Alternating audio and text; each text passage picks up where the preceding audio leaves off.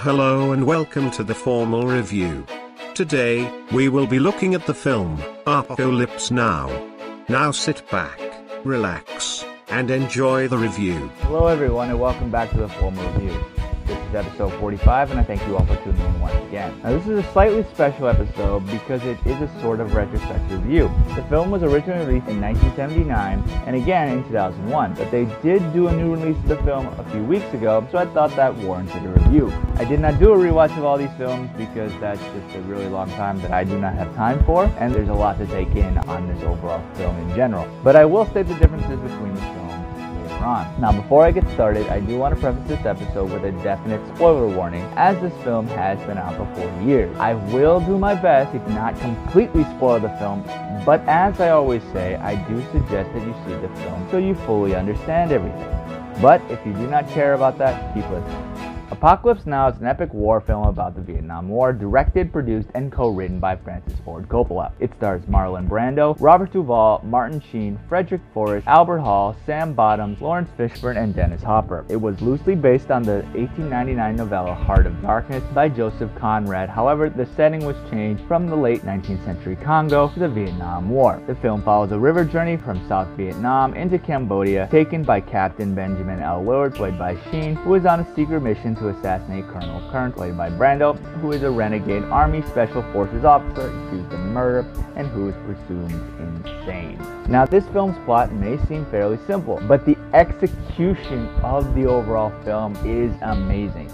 Yes, this film is known for its iconic lines of dialogue like, "I love the smell of napalm in the morning," and its iconic Ride of the Valkyries helicopter assault. But this film is so much more than that. Coppola has created this brilliant film that not only looks amazing, but its messages also still hold up today, 40 years later. The film looks at the horror, the absurdity, and the futility of war, but also its damaging psychological effect. The film takes these characters into literal and metaphorical dark, and the film suggests that war indulges the darkest and foggiest parts of human nature.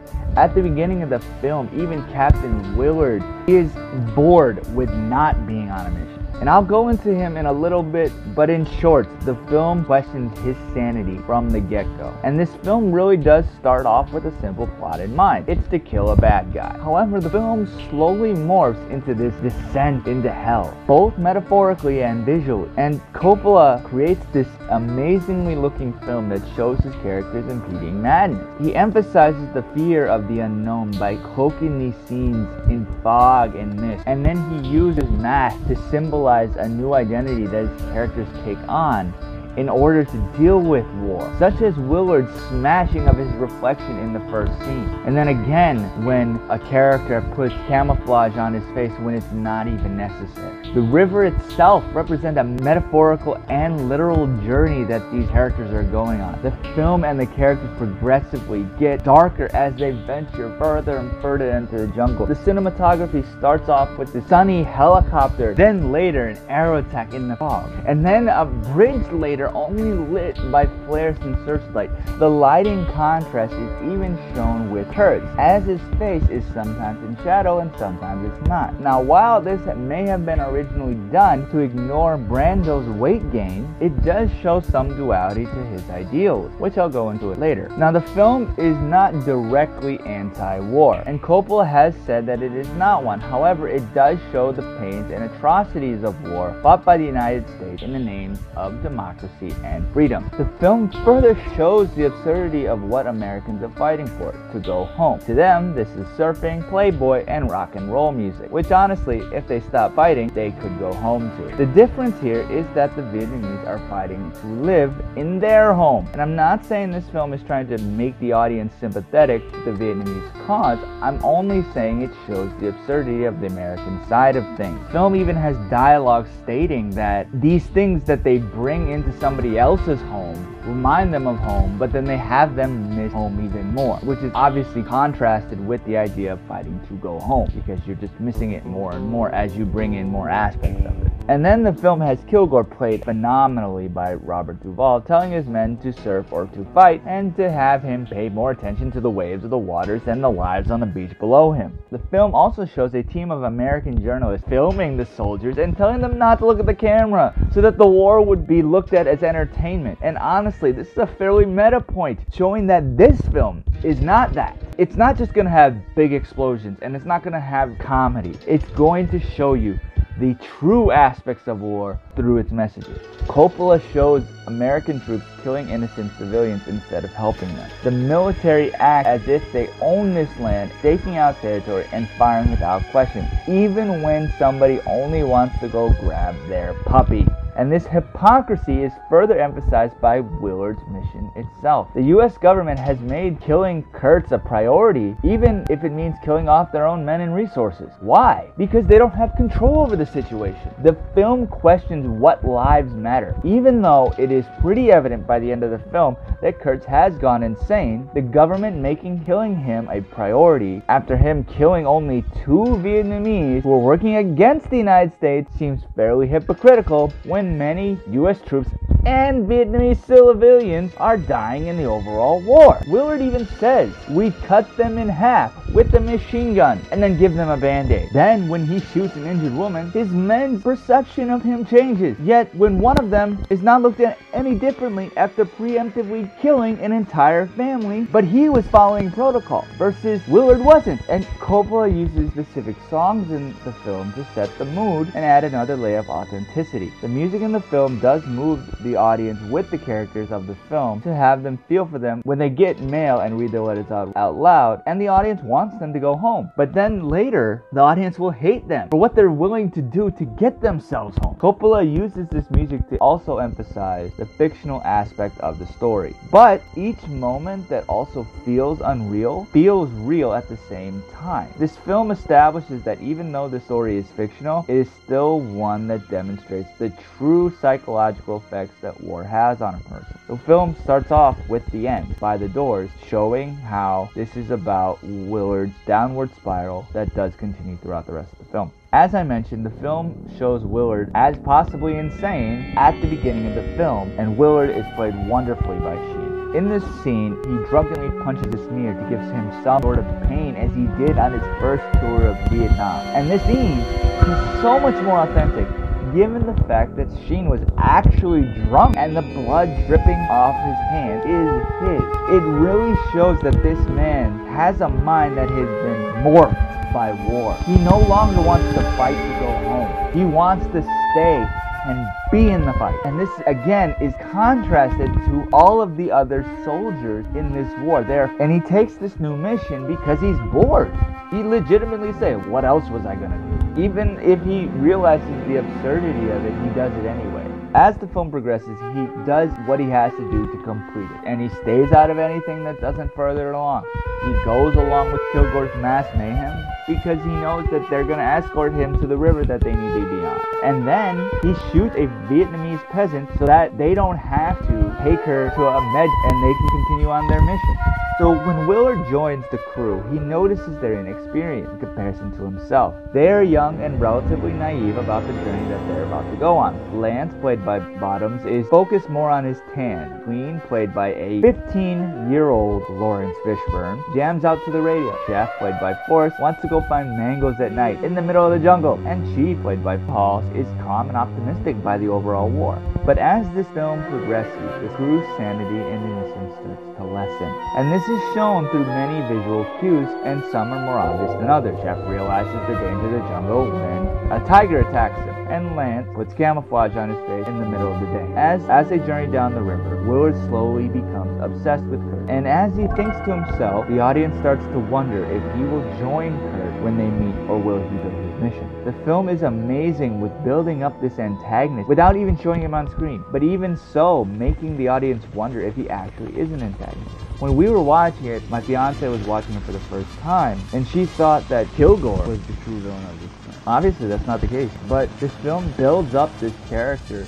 with only showing old photos or what the army says about him. And Willard is willing to kill him, even though he has this admiration for Kurt, but he hasn't met the man before. How do you know somebody truly until you meet them? But he's going off of what the US government told him and the audience, that he's insane. And while in the story, relatively speaking, the US government is right, he is insane, but it does bring into this aspect of Willard and the audience has not met this man before, yet we're willing to throw him off as being this villain. We don't even see him until the last third of the film. We don't know what he looks like. How do we know that this is exactly what we're going to expect? How do you plan for something like that? And Willard really represents how the American soldiers were willing to kill innocent Vietnamese civilians. And his journey is this slow path into madness that is more complicated than initially anticipated. And similarly, the US group came into this country wanting just to kill Charlie, but when they see the damage that they do, and things can change. The big question becomes, do you follow orders or do you follow your morals? In the end, Willard kind of represents a hybrid of the two, and Kurtz represents an extreme version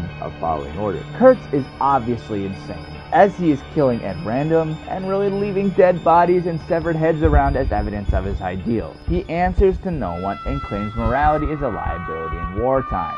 It's judgment that defeats us. Randall plays his character absolutely brilliant as this larger-than-life human who completely understands war. He knows what he's doing is horrific, but he still sees the hypocrisy of what the US is doing to the Vietnamese. However, his argument is that he takes morality out of the equation, and then one could really argue that Kurtz is sane in the context of an insane war. In this scenario, he is basically Frankenstein's monster.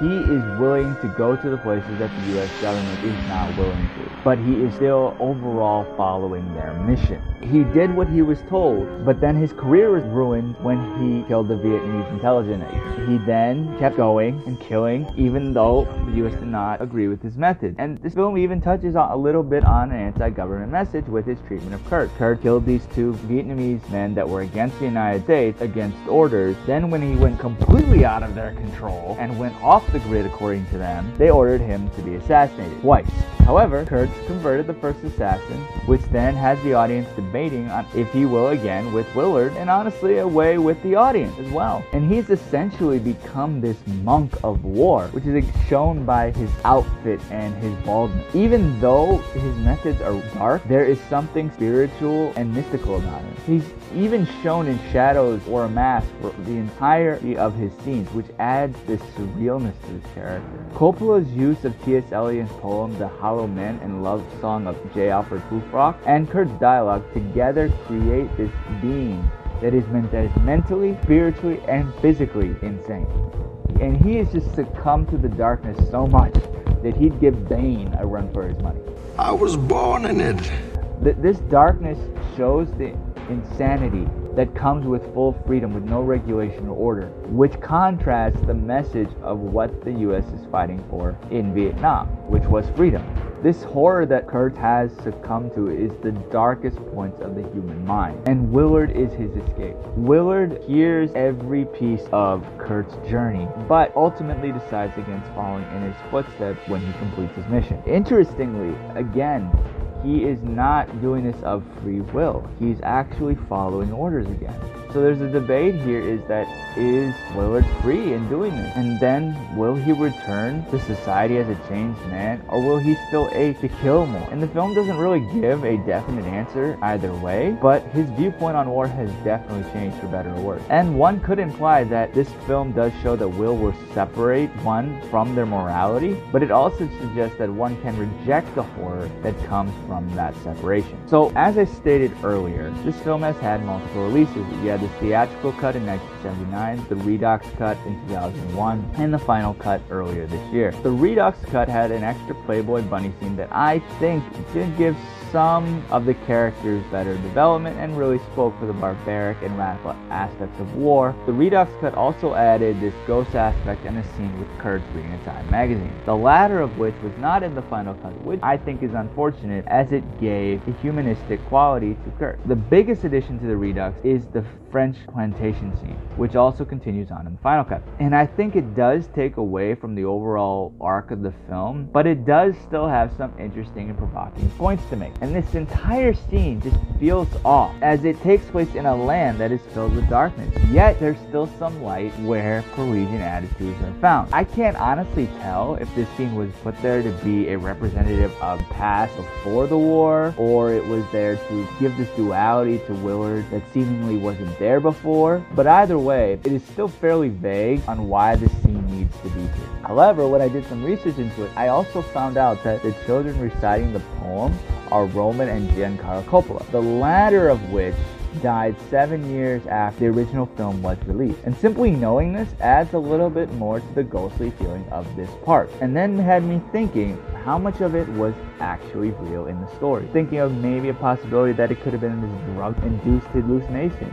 These men, after some of their men were killed, can go on shore and maybe they induce themselves in a bunch of drugs, and it's how they're dealing with the death of some of their comrades. And frankly, it kind of makes sense going off of how surreal the rest of the film was. And like I said earlier, even moments that feel unreal feel real at the same time, so you don't know which part is the real and which part is the fiction. It's such an interesting concept watching this scene because I don't know how to take it. It could have been all of these things put together in one, and maybe that's the genius of it that I'm just not understanding. But I think that this is my overall issue with the additions of the films that have been released. I do think that the original film was amazing as it was, and then they added some things later on, and then some of which were removed in the final cut. I think that some of the stuff in the Redux cut could have been kept, and some of them not so much. I've liked certain things about each cut and disliked some things about other cuts. However, I think this is something that depends on the viewer, because the film is fantastic no matter which version you see. Now overall, this film was a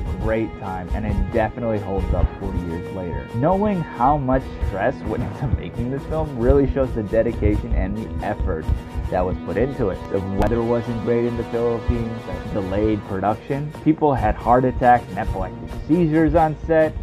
It's a really intense movie to watch, and also to think about how it was made, and really exemplifies a phrase that Coppola has said, that this film is not about Vietnam, it is Vietnam, because it was a horrific event, plus it was a horrific event to film. And really, there aren't a lot of films that are like this nowadays. Each viewing, no matter the cut, is an experience to watch.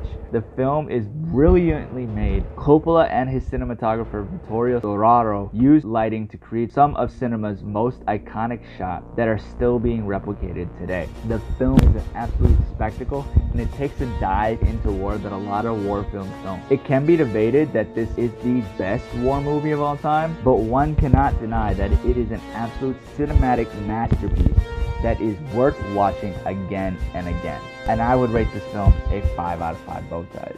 Now, what did you think of the film? What is your favorite cut and what is your interpretation? Let me know and hit me up on social media. Formal Reviews on Twitter, Instagram, and Facebook. And the URL is all the same. It's at the Formal Review. Thank you all for tuning in once again. I really appreciate you all listening. I see the numbers and I'm really thankful for you all tuning in. So you never miss an episode, please subscribe on your favorite streaming service. The Formal Reviews on Spotify, iTunes, Google Music, and much more. Pretty much any service that has podcasts. In addition, I am always willing to grow and improve, so please leave a review on your favorite service. Feel free to also tell me what you want to hear and or a film that you want me to review. I do this for you all, and I want to keep it entertaining. Each pair of ears that you give to this podcast allows me to continue. For those who have supported me on a financial basis, I really appreciate the fact that you have supported me in such a way. For those who want to give some financial support, please go to anchor.fm/the-formal-review and click support this podcast. And really, any donation is appreciated. As with every episode, I do have music in the background. I do not own the rights to this music, but I put it in the show to support each film's score. This is an important part of the film and can really bring the audience back into the film's environment. This episode's music is from the Apocalypse Now original motion picture soundtrack composed by Carmine Coppola and Francis Coppola, released in 1979 by Kel Ketra. Thank you all for tuning in once again, and until next time, I'll see you at the movies. Take care, everyone. Thanks for tuning into this episode of The Formal Review. We hope you'll join us again.